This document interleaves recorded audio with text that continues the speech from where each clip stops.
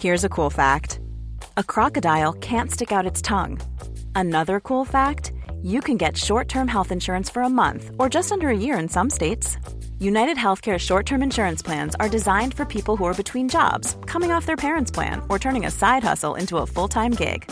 Underwritten by Golden Rule Insurance Company, they offer flexible, budget-friendly coverage with access to a nationwide network of doctors and hospitals. Get more cool facts about United Healthcare short-term plans at uh1.com. There's never been a faster or easier way to start your weight loss journey than with PlushCare. PlushCare accepts most insurance plans and gives you online access to board-certified physicians who can prescribe FDA-approved weight loss medications like Wegovy and Zepbound for those who qualify. Take charge of your health and speak with a board-certified physician about a weight loss plan that's right for you. Get started today at plushcare.com/weight loss. That's plushcare.com/weight loss. plushcare.com/weight loss.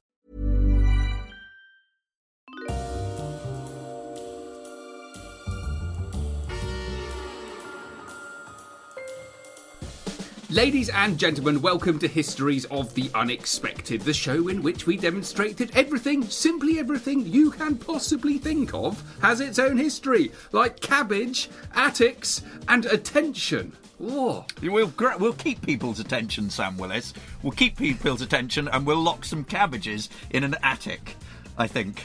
Very good. Or we could do groups, soups, and hoops, or loop the loops, troops, and dupes. Dupes is all about the history of tricksters. I think we should do the history of tricks. Yes, can do that. Very much. History of tricksters. However, there is a point to this, because we will be following the links in our minds as we come across them, explaining how those histories link together in unexpected ways. Who knew, for example, that the history of resolutions, yes, resolutions, is in fact all about leafing through old notebooks. It's about spiritual purity and the self-improvement and self-denial movement. It's about sobriety, John Wesley and English Methodism. It's also all about Tudor England and power. It's about paranoia and Victorian failure. And it's about medieval shoe throwing and jumping beans. Did you know that? It is, yep. Of course it is. Or that the history of divorce, who knew? The history of divorce is in fact all about Henry VIII, the King's Great Matter, and the break with Rome. That was one of our recent homeschooling episodes. Absolutely was. Not one of our most abstract histories of the unexpected, that. But we've got some crackers coming up.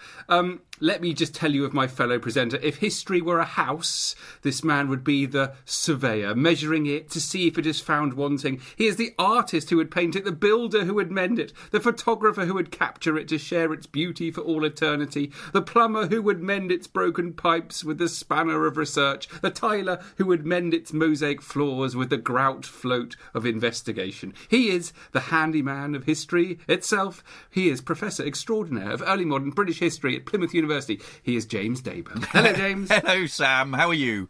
You okay today? I'm fine. Very good. Excellent. Yeah. Well, you may well be wondering, you won't be wondering because we've just announced who he is, but you may well be wondering who is that unattributed voice so ably helping Daybell co-pilot this very episode. Well, let's just say that if he were a house-related historian, he'd only be the Frank Lloyd Wright of the historical world, visionary American architect who did so much to define modern dwelling and American living in the 20th century. So talented is he in building up the edifice of the past, so skilled with the factual bricks and mortar of the house of history. This man will not only lead you up the garden path, but he'll open the front door, lead you down the corridor, and into the parlour of the past. There is no more welcome guest in his home of history than your very good selves, dear listeners. Yes, you've guessed it. It's the famous historical adventurer himself, Dr. Sam Willis. Very, very good. Hello, everyone. He will lead you up the garden path of history to his front door. We are doing the history of houses. Do you remember why we decided on this, James? You emailed me saying we're going to do houses. Oh, I tell you why. I was doing one of my sort of talking heads on a documentary where I have to be I have to know everything about everything in the whole of history. And one of the topics I was being grilled upon was the history of houses. Having done the history of tools and tech was another one. But I was doing houses, so I thought we should do it because I came across a really interesting ancient city in Turkey, which I'll talk about later, which I'd not heard of, but it was it's the kind of the first example of a city built when everyone had their own home. I thought that was very interesting, and I suddenly realised that when the director wanted to kind of think about different ways that he could investigate houses for his TV programme. So I had a quick brainstorm and helped him out, and I realised that the development of houses is so much to do with behaviour within houses that you can't ignore the people in them. And if you open your eyes to how people live in houses and how those habits change, there's a fascinating history to be written. So that's where it came from. You're right, it was entirely my fault. Lovely. No, but your fault, your inspiration, and it sent me off in lots of different directions. The first was to go to reach, as I often do, to my bookshelves, and Bill Bryson's At Home, A Short History of Private Life. I'm a huge Bill Bryson fan, always have been. And I've been listening to this on Audible at the moment, and it's a phenomenal book. It's organised in a way that you'd expect it. It's organised by room, so it very much takes the house and sort of pulls it apart and looks at the year, the setting, the hall, the kitchen, the scullery and larder, the fuse box, the drawing room, the dining room, the cellar, the passage, the study, the garden, the plum room, the stairs, the bedroom, the bathroom, and so you go on, the dressing room, the nursery and the attic. And I think the idea that he had about writing this book was it was a book that he could do from his home, and he sort of found himself sitting in his house one day and he thought, I don't really know much about my surroundings and where I'm, and the explanation for the different rooms and the different things that are in it, and wouldn't that be interesting? And one of the lovely things that I got out of this was that he that it struck me that it's so like what we do in Histories of the Unexpected. And he said, houses are amazingly complex repositories. What I found, to my great surprise, is that whatever happens in the world, whatever is discovered or created or bitterly fought over, eventually it ends up one way or another in your house. Wars, famines, the Industrial Revolution, the Enlightenment, they're all there in your sofas and chests of drawers, tucked into the folds of your curtains, in the downy softness of your pillows, and the paint on your walls, and the water in your pipes. So the history of household life isn't just a history of beds and sofas and kitchen stoves, as I vaguely supposed it would be, but of scurvy and guano and the Eiffel Tower and bedbugs and body snatching and just about everything else that has ever happened. Houses aren't refuges from history, and I love this. They are where history ends up. So it's almost like this idea of the house as archive, things coming into the house. So that got me thinking. And then I was also thinking, and I don't know whether I've talked about this in the past, but often the practice of history itself is conceptualised as building a house. And if you think about those two great Regius Professors of History at Cambridge University, J.B. Bury and Geoffrey Elton, who we've talked about lots, Geoffrey Elton in his practice of history and Bury in his science of history, or history as a science, you've got this idea that basically historical method is very similar, and revealing the truth about the past is really similar to building. So historical knowledge is similar to building a house with bricks and mortar. So each published piece of research is a brick. The work of the historian is therefore very similar to that of a skilled craftsman. So basically you build up this ever sort of larger edifice. You've got historians are visualised as labourers. Elton talks about students as journeymen. So basically, you work on your own little brick, and then that brick goes into the fabric of what is history. And I've got a lovely quote here from J.B. Bury, from The Science of History. Beyond its value as a limiting, controlling conception, the idea of the future development of man has also a positive importance. It furnishes, in fact, the justification of much of the laborious historical work that has been done and is being done today. The gathering of materials bearing upon minute local events and the collation of manuscripts and the registry of their small variations, the patient drudgery in archives of states and municipalities, all the microscopic research that is carried on by armies of toiling students, it may seem like the bearing of mortar and bricks to the site of a building which has hardly been begun, of whose plan the labourers know but little. This work, the hewing of wood and the drawing of water, has to be done in faith, in the faith that a complete assemblage of the smallest facts of human history will tell in the end. The labour is performed for posterity, for remote posterity, and when with intelligible scepticism someone asks the use of the accumulation of statistics, the publication of trivial records, the labour expended on minute criticism, the true answer is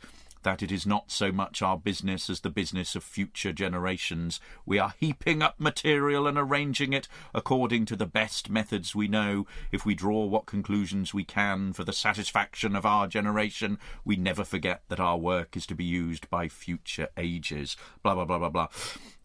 It is intended for those who follow us rather than for ourselves, and much less for our grandchildren than for generations very remote. For a long time to come, one of the chief services that research can perform is to help to build at some of the countless stairs by which men of distant ages may mount to a height unattainable by us and have a vision of history which we cannot win, standing on our lower slope. How's that for history of houses? History is a house. History is a house. The history of houses. It's very complicated though. I'm not quite sure how to unravel that, but it's very good. The house is a metaphor for history. Exactly. Impressive stuff. We're bricklayers, Sam. We are historical bricklayers. I nearly set fire to our house once. Oh no! How did that happen? Yeah. I was really, playing with a really, large... truly, like sort of matches. Yes. Matches. Yes, I was about 12. Oh. And I was playing with some large barbecue matches. Not to be encouraged, anyone listening. No. You know, you get the long ones that are like a foot long. Yes. And I was going out to light the barbecue, I think, but I did it inside the house, and just to see what happened, I think. And obviously one of the match heads caught, and then before I knew it, I was standing there with like a monstrous burning torch of matches with a kind of 3-foot flame, and I dropped it on the carpet, and then that caught light. Ooh. But we managed to put it all out, and the house was saved, and no one was injured, which is good. Which made me think a little bit about how one behaves in a house, James. Would you say that lighting barbecue matches in a house is appropriate behaviour?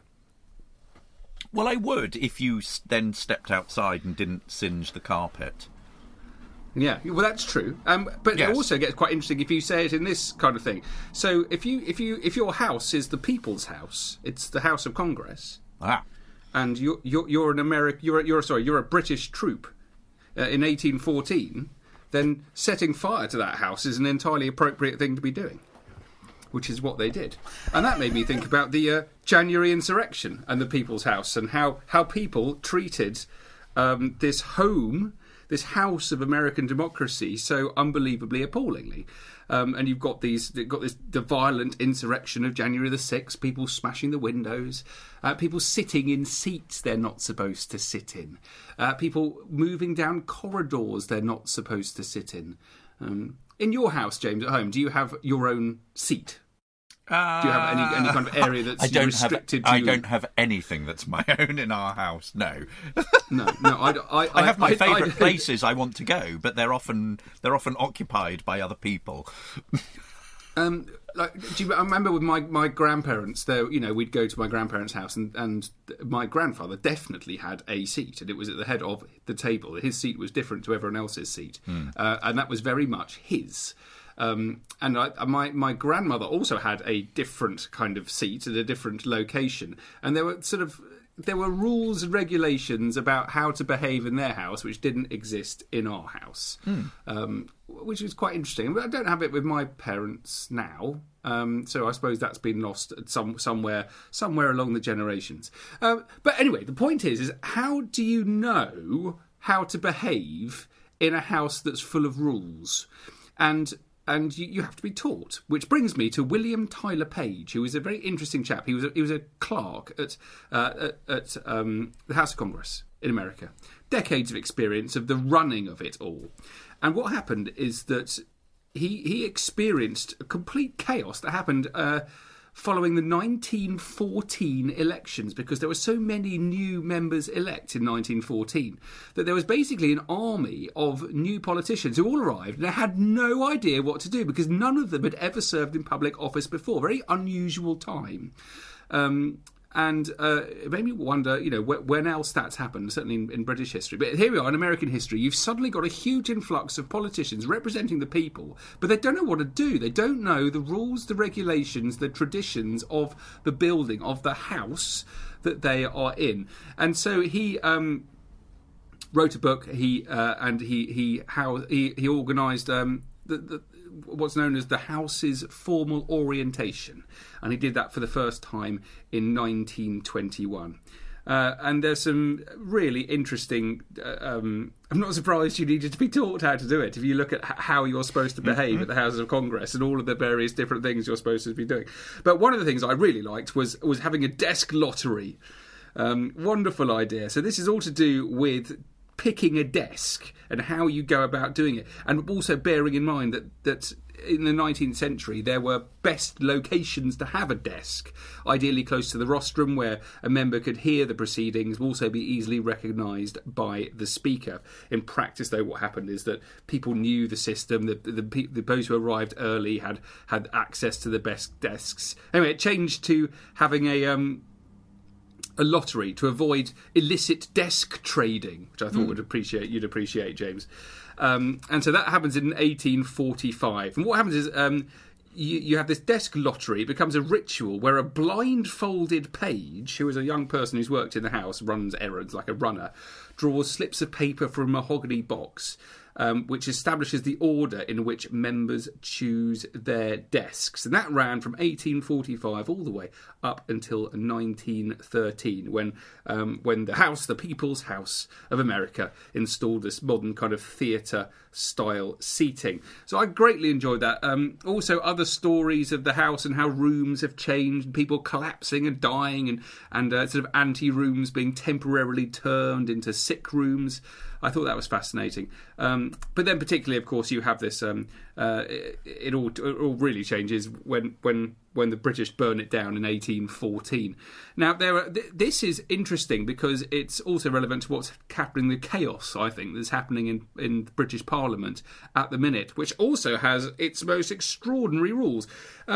And, I mean, I'd love to interview an MP to find out how you actually learn about what you're supposed to do. So, for example, you are not allowed to call a fellow MP, fellow Member of Parliament, a blackguard, a coward, a git, a gutter snipe, a hooligan, a rat, a swine, a stool pigeon, or a traitor. And this is, official guidance for what is considered unparliamentary language. But most importantly is that you can't call another MP a liar. You are never allowed to do that, which is why they're always talking about things like terminological inexactitude or being economical with the truth, because that's the only way you can do it. And it seems to be quite a sensible idea, because if they were allowed to call each other liars, I think the British MPs would spend their entire time calling each other liars and not doing anything else all day. But there are official guides now about how to behave, where to go, what to do, and it made me think. I bet it's the same with kind of joining the royal household or something like that, or working in the White House. be very, very difficult to get your head around all of the pre-existing rules and regulations for how one should or one should not behave. And it made me think, James, that I should suddenly should instigate some rules in my house. Yes, I tried that and get laughed at very regularly. Life is full of what-ifs. Some awesome, like what if AI could fold your laundry? And some, well, less awesome, like what if you have unexpected medical costs? United Healthcare can help get you covered with Health Protector Guard fixed indemnity insurance plans. They supplement your primary plan to help you manage out-of-pocket costs. No deductibles, no enrollment periods, and especially no more what-ifs. Visit uh1.com to find the Health Protector Guard plan for you.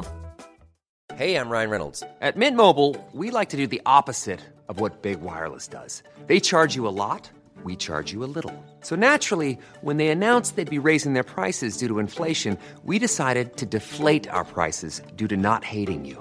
That's right. We're cutting the price of Mint Unlimited from $30 a month to just $15 a month. Give it a try at mintmobile.com/switch. $45 up front for 3 months plus taxes and fees. Promo rate for new customers for limited time. Unlimited more than 40 gigabytes per month. Slows full terms at mintmobile.com.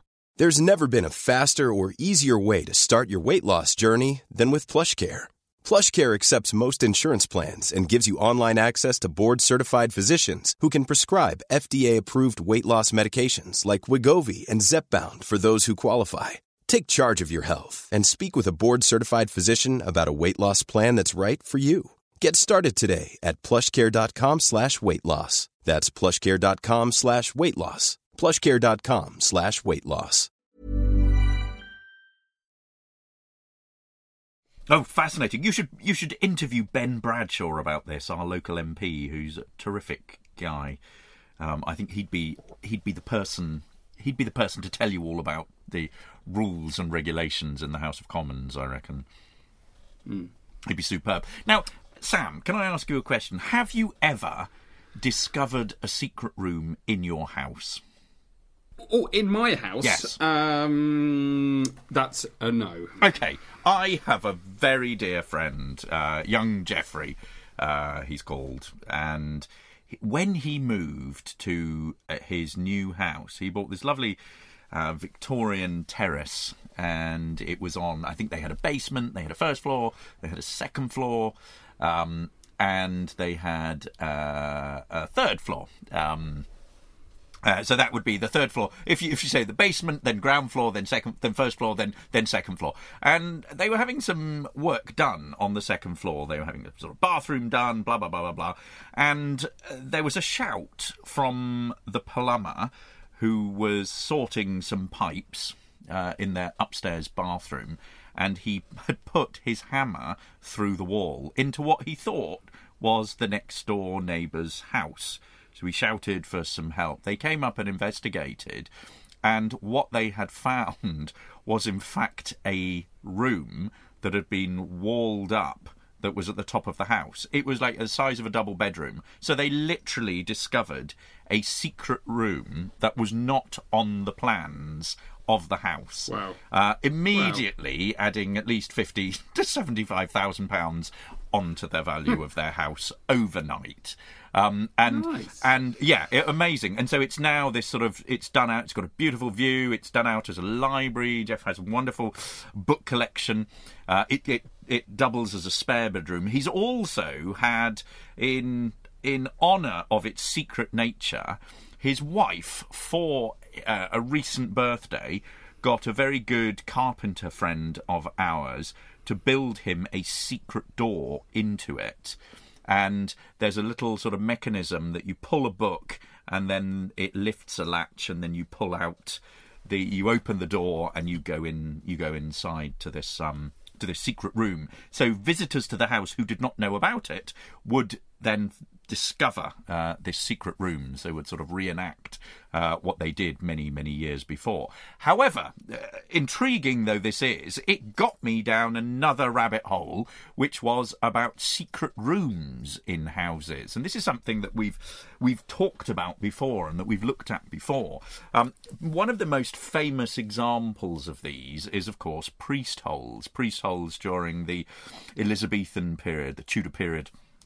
in Elizabethan England in the late 16th century, when Pope Pius V in 1570 excommunicated Elizabeth.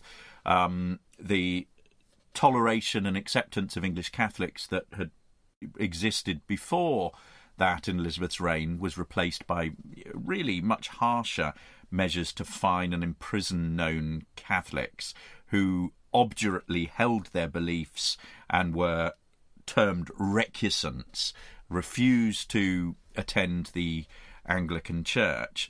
And basically there were various sort of attempts to try and track down, interrogate and execute Jesuit priests who came over to England once Catholicism was outlawed in order to cater for the needs of those Catholics within the country, and they were hunted down by priest capturers, people like Richard Topcliffe, for example, who allegedly travelled around with a portable rack for extracting confessions from victims.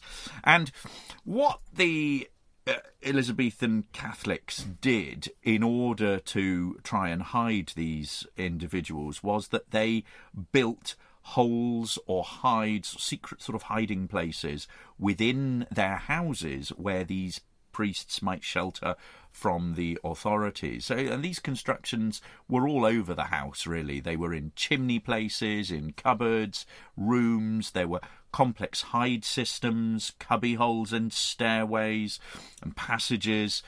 They adapted existing features of houses, so for example a space under a floorboards or a gable end, and there were very skilled specialist hide makers or builders of priest holes from this period, such as Nicholas Owen, who was an Oxfordshire recusant who lived between 1562 and 1606. He trained as a carpenter and a joiner. He was affectionately known as Little John because of his trade, but he had brilliant woodworking skills. And what he did was he travelled around Elizabethan England, around the Catholic houses, and built really intricate hiding places for Catholic priests in domestic homes. And he worked for over 18 years, building these things, working in very cramped and claustrophobic conditions, often at night, in the dead of night, so that he wasn't detected by the authorities. And there's an account of him by John Gerard in his Narrative of the Gunpowder Plot, which appears in 1607, describing him as his chief employment was that of making of secret places to hide priests and church stuff in from the fury of searches, in which kind he was so skilful both to devise and frame the places in the best manner, and his help therein desired in so many places, that I verily think no man can be said to have done more good of all those that laboured in the English vineyard. For first he was the immediate occasion of saving the lives of many hundreds of persons. And he was noted for his highly complex hiding systems, which were often designed with an escape hatch to allow the occupants a means of escape.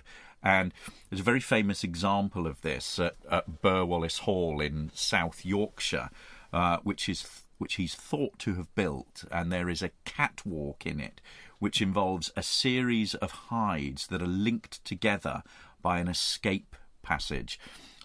Owen gets arrested in the aftermath of the Gunpowder Plot in January 1606. He is brutally tortured to betray secrets about his fellow English Catholics. He dies in agony without divulging any information.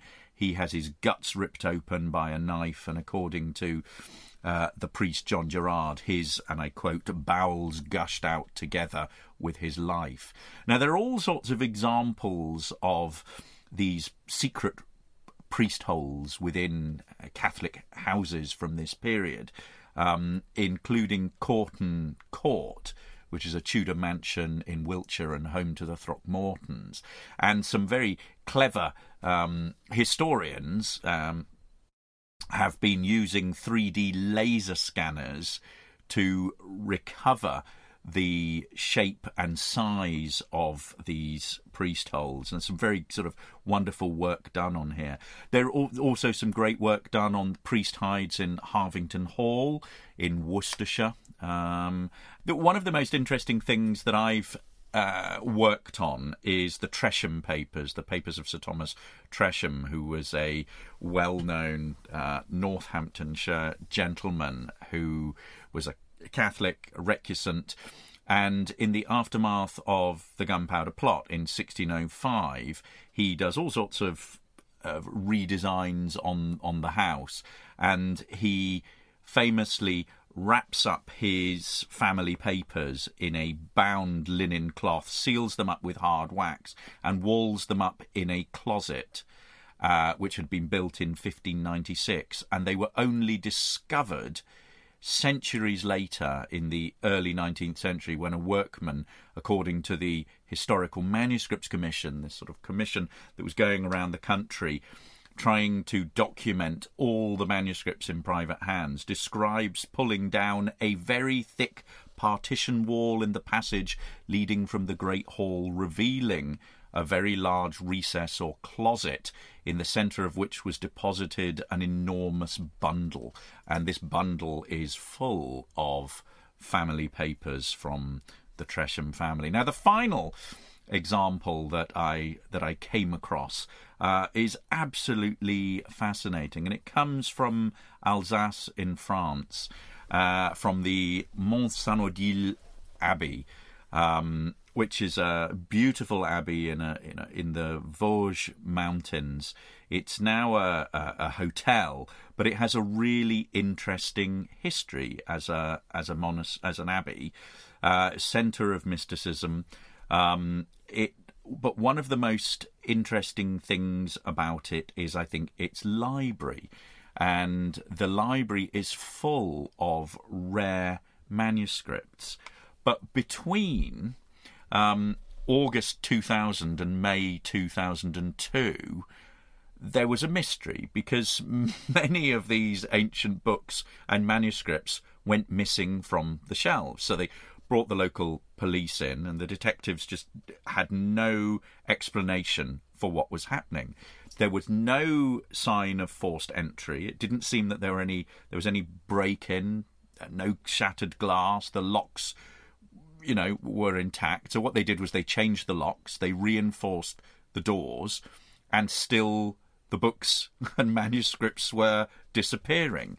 And what they find is that when they're going around the library, one of the police officers pulls back one of the bookshelves, and what it reveals is a secret room, and it reveals a rope ladder that goes up to the convent's workshop.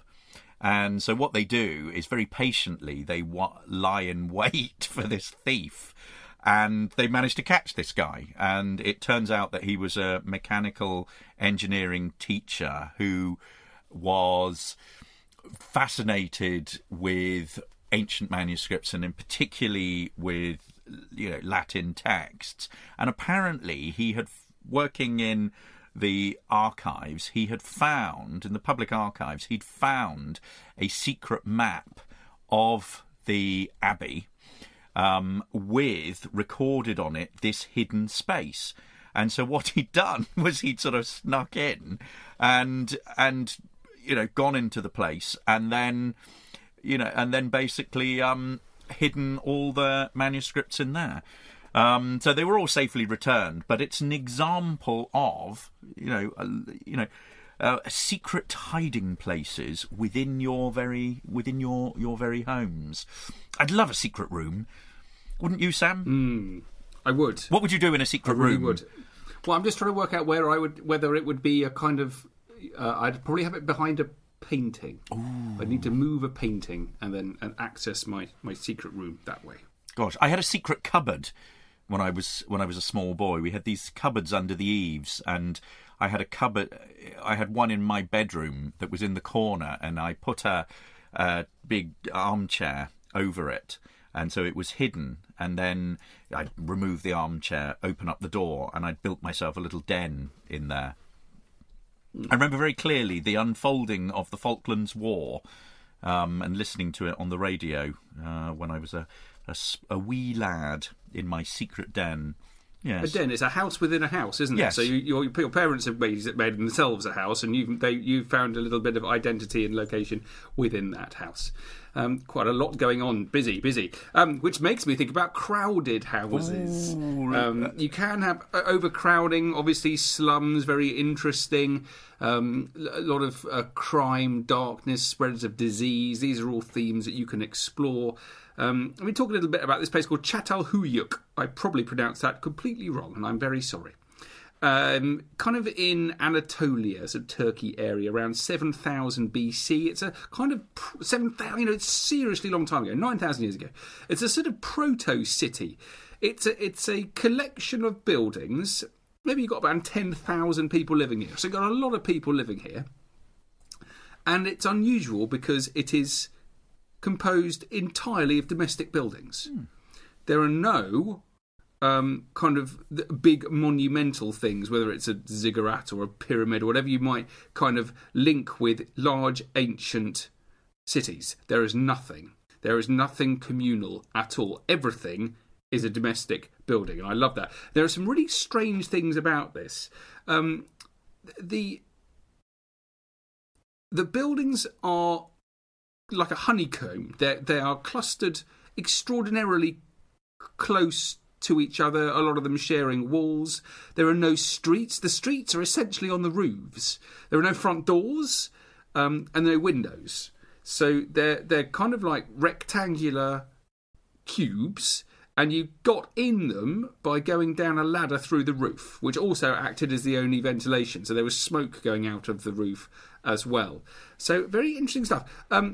All of the interior walls were plastered to a beautifully plastered, smooth finish. And all of the rooms, all of them, were scrupulously clean when they were discovered by archaeologists, who then found rubbish, sort of middens, in ruins outside, and sewage and food waste. So you have this very interesting early society from thousands and thousands of years ago. And they've got a clear and unique perception of houses, and historians and archaeologists are still trying to uncover and understand exactly what they were doing in their rooms. We know they were living there, they were sleeping there, but there is evidence of ritual activity, there's evidence of religion, and trying to piece together the different activities from the different rooms is a significant challenge indeed. What I thought of, James, about this was the overcrowding, which I thought was interesting, and that made me think about how common it was in medieval cities to have... this is obviously jumping forward thousands of years now, but the idea of overcrowding and living in overcrowded houses, in overcrowded cities, was very, very common indeed. I suppose the best place you can go to now, go to Edinburgh, go and see all the amazing kind of tunnels and hidden streets that you can in medieval Edinburgh. Great place to see it. And I obviously thought about the dangers of such overcrowding, and that made me think about the Fire of London.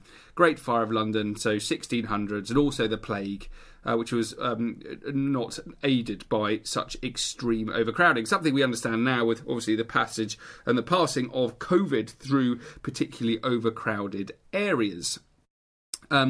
I suppose just a couple of facts to finish with the Great Fire of London. But it destroyed so many houses, maybe 13,000 houses, individual houses. It made an estimated 100,000 people homeless. And I thought that was a really an important place to end, because you can spend your entire life writing about houses and thinking about houses in history, but of course you need to look at the other side of that and consider all of those poor people that were homeless. They did not have a house to go to, or at some point in their lives had their house somehow taken away from them. Yes, I think that idea of overcrowding connects with what I was going to sort of very briefly talk about, which is the connection between domestic architecture and everyday private life. And this is something I've always been interested in as a historian, the intersection of built environment and how people live their lives, really, and in particular on how domestic architecture, influences the ways in which people have lived. And if you think about this in the West, what we see is a decline in communal living and a trend that's sort of being bucked by increasing numbers of adult children unable to fly the family nest, but really a sort of the rise of private spaces which separated off groups and individuals and different activities, rise of the nuclear family, all of those kinds of things. So I think viewed in really broad brushstroke terms, the history of domestic dwellings, if say viewed over the last 2,000 years, sees this decline of communal living spaces, the development of rooms separated off the main dwelling to be occupied by particular individuals or for particular activities. So if you take as your starting point, Sam, say the changing architecture of the castle, and you know so much about that, communal rooms of the medieval period based on the Great Hall and customs of hospitality, these were enhanced by new forms of accommodation from the 16th century onwards. And what we see is the development of private chambers for sleeping, the rise of private closets, demarcated spaces for either for prayer or for study, and there's a difference between men's and women's closets here. And by the 17th century, if you look at architectural plans of large houses that survive from the period, you see the development of servants' staircases and garrets in the attic, which remove servants from the communal flow of the household, relegating them to passageways and backstairs. And in more modest homes, the huts and one-room abodes of medieval villages give way to multi-room dwellings and the rise of separate rooms for sleeping. And I think we can trace this phenomenon through European architectural styles, as well as that of Japan in the 19th century, which underwent a phase of westernization and which really influenced traditional forms of house design. And one of the things I'm super interested in is, as a historian who works on the family, women and gender, is how gender plays into this. And the domestic space has long been important in delineating different roles for men and for women around the globe. And basically, the women traditionally occupy the home as their rightful domain, assuming domestic roles, chores as mothers and wives, mistresses of households. Men, their male counterparts conventionally led lives that took them out of the household to the worlds of work or public office or factories or out into the fields. A whole manner of things like that. So what I'm interested in is questions of the ways in which architectural developments within the home, for example, the kitchen or the nursery, actually work to demarcate female space and enforce particular roles or behavioural types for women that are connected to places like the kitchen or the nursery. Conventions of dining, for example, which encouraged women to withdraw at the end of the meal, leaving men to sort of quaff and smoke. These are the kinds of sort of traditions and patterns that reinforced gendered separation within the family. And this is a phenomenon that you can explore through somebody like Frank Lloyd Wright, who I compared you with right at the beginning of the episode. So this is a sort of revolutionary American architect who lived between 1867 and 1959, who did so much to transform the nature of domestic household design. You think about his prairie houses that he introduced, and you also think about the Usonian houses that he introduced in the early 20th century. And this is really responding to a transformation in domestic life in the US, which sees the decline of servants within households. And it's much more common in this period to have open plan design houses that centre on the kitchen.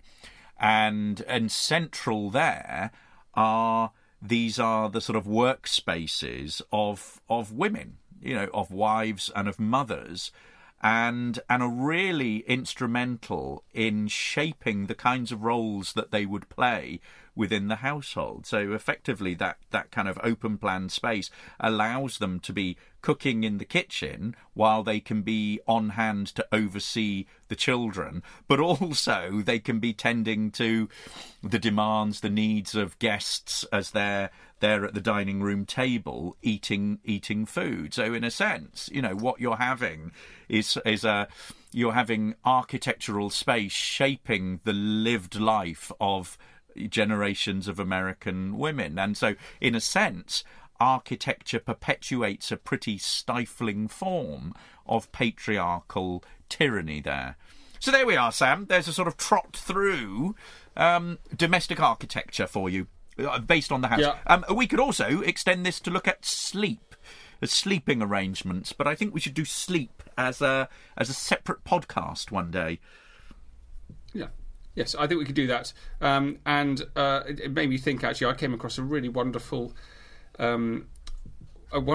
description of a deathbed scene, which I think I might save for our episode on corpses. Ooh, in lovely. A nice way. I'm excited about corpses.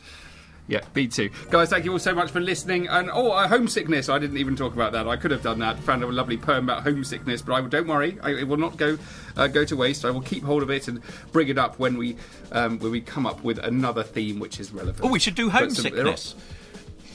Well, we could just do the history of homesickness. Yes. Why don't we do that? Homesickness and sleeping. I'm making a note, Sam. Homesickness and sleeping. And cabbages. I want to do holding hands. I want to do the history of holding hands. I found an interesting... it's to do with this prehistoric burial they found where they recently up in the northeast, which is good. Oh, and the kids were laid out holding hands. Oh, and I thought, we could definitely do it. You've been researching for much corpses. More to come, guys. Yeah, I have actually. Much more to come, guys. As ever, hope you've enjoyed that. Do please follow me on social media. I'm at Dr. Sam Willis. And if you're interested in maritime and naval history, the history of the sea, please check out my other podcast, the Mariner's Mirror podcast. And I'm on Twitter at James Daybell. The podcast is at Unexpected Pod. Also, we are on social media on Instagram and Facebook, so come and find us there. Check out our website, historiesoftheunexpected.com, for our back catalogue, and if you'd like signed copies of our books. And also, should you wish to be generous and become a patron of Histories of the Unexpected, then head over to our page on patreon.com to help support the way in which we are trying to transform the study of history in the past. Thank you for listening, guys. Be well. See you soon. Bye-bye. Cheerio.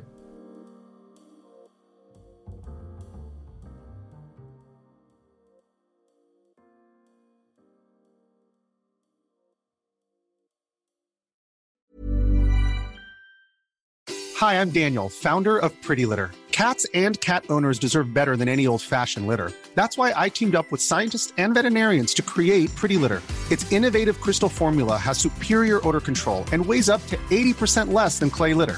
Pretty Litter even monitors health by changing colors to help detect early signs of potential illness. It's the world's smartest kitty litter.